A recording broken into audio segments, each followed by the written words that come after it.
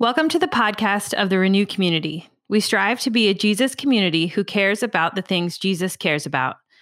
As we adapt in this season of pandemic, we are meeting in our house churches, in person and online, as a primary space for worship, formation, connection, and encouragement. Teachings like this are one way we engage with Scripture, seeking to become more like Christ. These teaching podcasts also serve as a conversation starter for deeper engagement at house church. We're glad you're listening. Sometimes, Lord, it just seems to be too much. Too much violence, too much fear, too much of demands and problems, too much of broken dreams and broken lives, too much of war and slums and dying, too much of greed and squishy fatness and the sounds of people devouring each other and the earth. Too much of stale routines and quarrels, unpaid bills and dead ends. Too much of words lobbed in to explode and leaving shredded hearts and lacerated souls. Too much of turned away backs and yellow silence, red rage and the bitter taste of ashes in my mouth. Sometimes the very air seems scorched by threats and rejection and decay until there is nothing but to inhale pain and exhale confusion. Too much of darkness, Lord. Too much of cruelty and selfishness and indifference. Too much, Lord, too much, too bloody, bruising, brainwashing much. Or is it too little? Too little of compassion? Too little of courage? Too little of daring, of persistence, of sacrifice? Too little of music and laughter and celebration? Oh God, make of me some nourishment for these starved times, some food for my brothers and sisters who are hungry for gladness and hope, that being bread for them, I may also be fed and be full.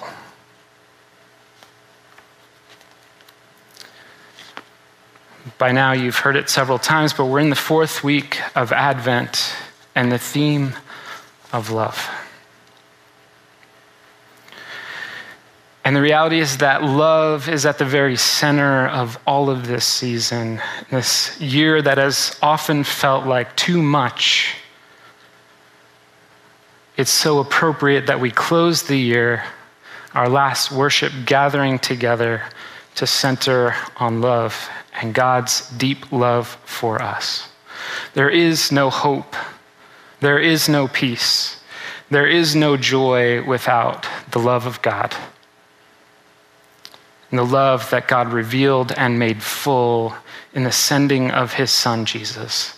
In Christ's love, we find hope. We find peace and we find joy. You've probably heard the greatest commandment. God commanded us to love God with all of our heart, with all of our soul, with all of our mind, and with all of our strength, and to love our neighbors as ourselves.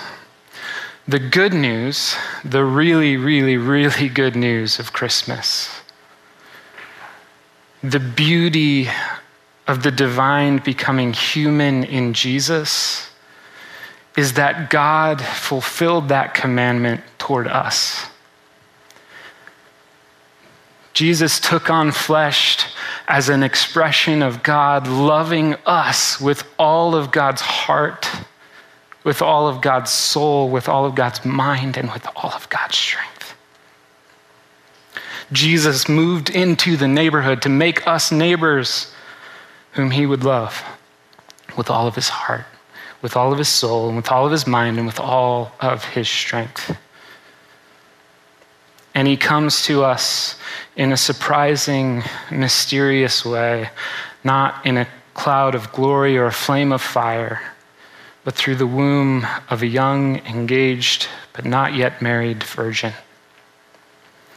A month ago, Cindy taught us up here from Exodus 33. And God showing Moses his goodness. In the next chapter, God proclaims to Moses who God is. In Exodus 34:6, God passed in front of Moses proclaiming, the Lord, the compassionate and gracious God, slow to anger, abounding in love and faithfulness." And this identification of God is actually repeated over 20 times throughout the Old Testament. It's kind of like the Israelites' expression, God is good all the time, God is good. This is theirs, the Lord, the compassionate and gracious God, slow to anger, abounding in love and faithfulness. There's a couple different words in these languages. This word hesed, which is sometimes translated as love, sometimes translated as goodness, kindness, favor, mercy, loving kindness, covenantal love, committed love, devoted love. The truth is, our English words can't quite capture what this word means, and actually there's some disagreement among scholars about what actually its meaning is. The one thing that's agreed on is that there's a condescending aspect of God's chesed. And I mean condescending in the best sense of the word, not in some arrogant, I'm better than you, but condescending in the way that a parent gets down on their knees to help their child when they're hurt. That's God's chesed. The Aramaic word for love, which Jesus most likely spoke Aramaic, is a word rachma, which is actually very related to the Hebrew word for compassion, rachum. And what I find fascinating about those words is that their root is connected to the word for womb, which creates this picture of what compassion is. Compassion is this womb in which there is nurture, there is protection, there is care, and at just the right time, it gives birth to new life. 1 John 4:9 tells us God's own love was revealed when he sent his one and only Son into the world, that through him we could have life. And God's love, God's compassion was made full to us, was revealed to us, was made flesh in the womb of Mary. Jesus, the one, the Word, through whom, by whom, and for whom all things were made, now a baby cramped inside of a womb, gestating for 9 months. There's something about the mystery of that boggles my mind. The one who created all, whose compassion overflows to us, entered into a womb, and then was born through the pain of childbirth. And I know it's a little bit shallow for me to stand up here and talk about the pain of childbirth, because I obviously have no idea what that's like. But Jesus was born through that pain that in the beginning God said was a sign of the curse. And now Jesus is born through it, the curse that he came to reverse. Jesus, the Lord of all creation, born helpless and naked and dependent on the compassion of a teenage mom. A teenage mom who would wake up in the middle of the night to breastfeed, to wipe his butt, to put clothes on him and soothe him back to sleep. About 33 years later, before Jesus would pay the ultimate sacrifice, would go more than the extra mile to demonstrate his love, he taught his disciples, and his teaching echoes to us. And he taught about when he would come again. This is in Matthew 25. But when the Son of Man comes in his glory and all the angels with him, then he will sit upon his glorious throne. All the nations will be gathered in his presence, and he will separate the people as a shepherd separates the sheep from the goats. He will place the sheep at his right hand and the goats at his left. Then the king will say to those on his right, "Come, you who are blessed by my Father, inherit the kingdom prepared for you from the creation of the world. For I was hungry, and you fed me. I was thirsty, and you gave me a drink. I was a stranger, and you invited me into your home. I was naked, and you gave me clothing. I was sick, and you cared for me. I was in prison, and you visited me." Then these righteous ones will reply, "Lord, when did we ever see you hungry and feed you? Or thirsty and give you something to drink? Or a stranger and show you hospitality? Or naked and give you clothing? When did we ever see you sick or in prison and visit you?" And the king will say, "I tell you the truth.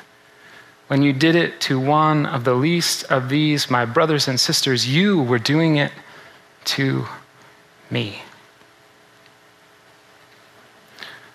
We wait for Christ to come in glory, and as we wait, he comes to us, naked, hungry, thirsty, a stranger, a prisoner, homeless. Mary, did you know that your baby boy has come to make us new? Mary, did you know when you kiss your little baby, you kissed the face of God? Mary, did you know that your baby boy was the Lord of all creation? Sam and Aaron, did you know when you invited that teenage girl who had no place to stay into your home? Did you know?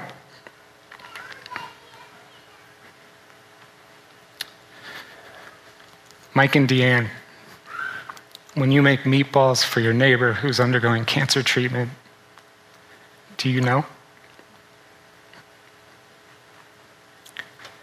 Denise, when you met Jim, did you know? Becky, when you saw Sue and Barb, did you know? Kelly, Trish, Chrissy, Jeanette, Ange, Aubrey, when you meet your clients, when you help them, heal them, restore them, do you know? Big John, when you go and buy groceries and help your neighbor with her laundry, do you know? Renew, when you packed those boxes of groceries, did you know?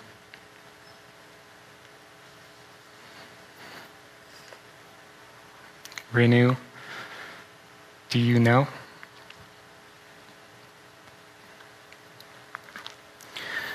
Oh God, give birth to love in us again. Help us to receive the love that you poured out to us with your whole heart, your whole mind, with all your soul, and with all your strength. Multiply your love in and through us, that there may be more than enough compassion, courage, daring, persistence, sacrifice, music, laughter, and celebration. O God, make of us some nourishment for these starved times, some food for our brothers and sisters who are hungry for gladness and hope, that being bread for them, we may also be fed and be full. Amen. Thank you for listening to the podcast of the Renew community. This in no way should replace the formation within a community of Jesus followers. If you are looking for a church, would like more information about Renew, or would like to give financially to this ministry, check out our website at renewcommunity.org.